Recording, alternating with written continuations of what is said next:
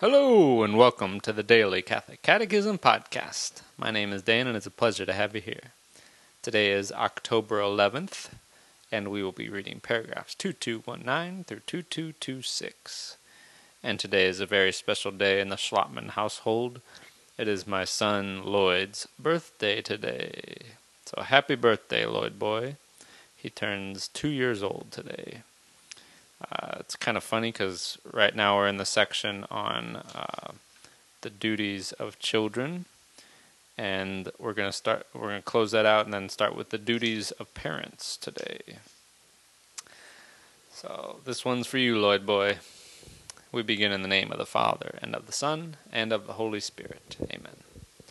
Filial respect promotes harmony in all of family life. It also concerns relationships between brothers and sisters. Respect toward parents fills the home with light and warmth. Grandchildren are the crown of the aged. With all humility and meekness, with patience, support one another in charity. For Christians, a special gratitude is due to those from whom they have received the gift of faith, the grace of baptism, and life in the Church. These may include parents, grandparents, other members of the family, pastors, catechists, and other teachers or friends. I am reminded of your sincere faith, a faith that dwelt first in your grandmother Lois and your mother Eunice, and now, I am sure, dwells in you. The duties of parents. The fecundity of conjugal love cannot be reduced solely to the procreation of children, but must extend to their moral education and their spiritual formation.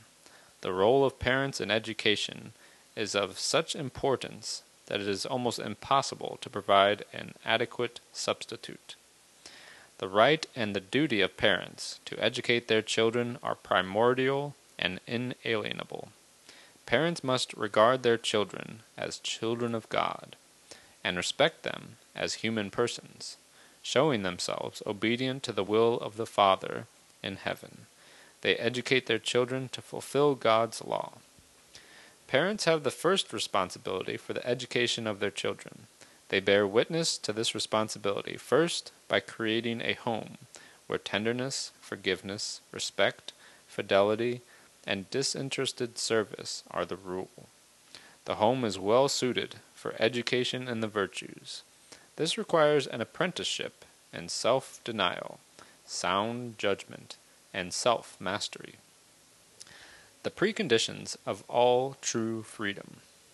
Parents should teach their children to subordinate the material and instinctual dimensions to interior and spiritual ones. Parents have a grave responsibility to give good example to their children. By knowing how to acknowledge their own failings to their children, parents will be better able to guide and correct them. He who loves his son will not spare the rod. He who disciplines his son will profit by him. Fathers, do not provoke your children to anger, but bring them up in the discipline and instruction of the Lord. The home is the natural environment for initiating a human being into solidarity and communal responsibilities. Parents should teach children to avoid the compromising and degrading influences which threaten human societies. Through the grace of the sacrament of marriage, parents receive the responsibility and privilege of evangelizing their children. Parents should initiate their children at an early age into the mysteries of the faith, of which they are the first heralds for their children. They should associate them from their tenderest years with the life of the Church.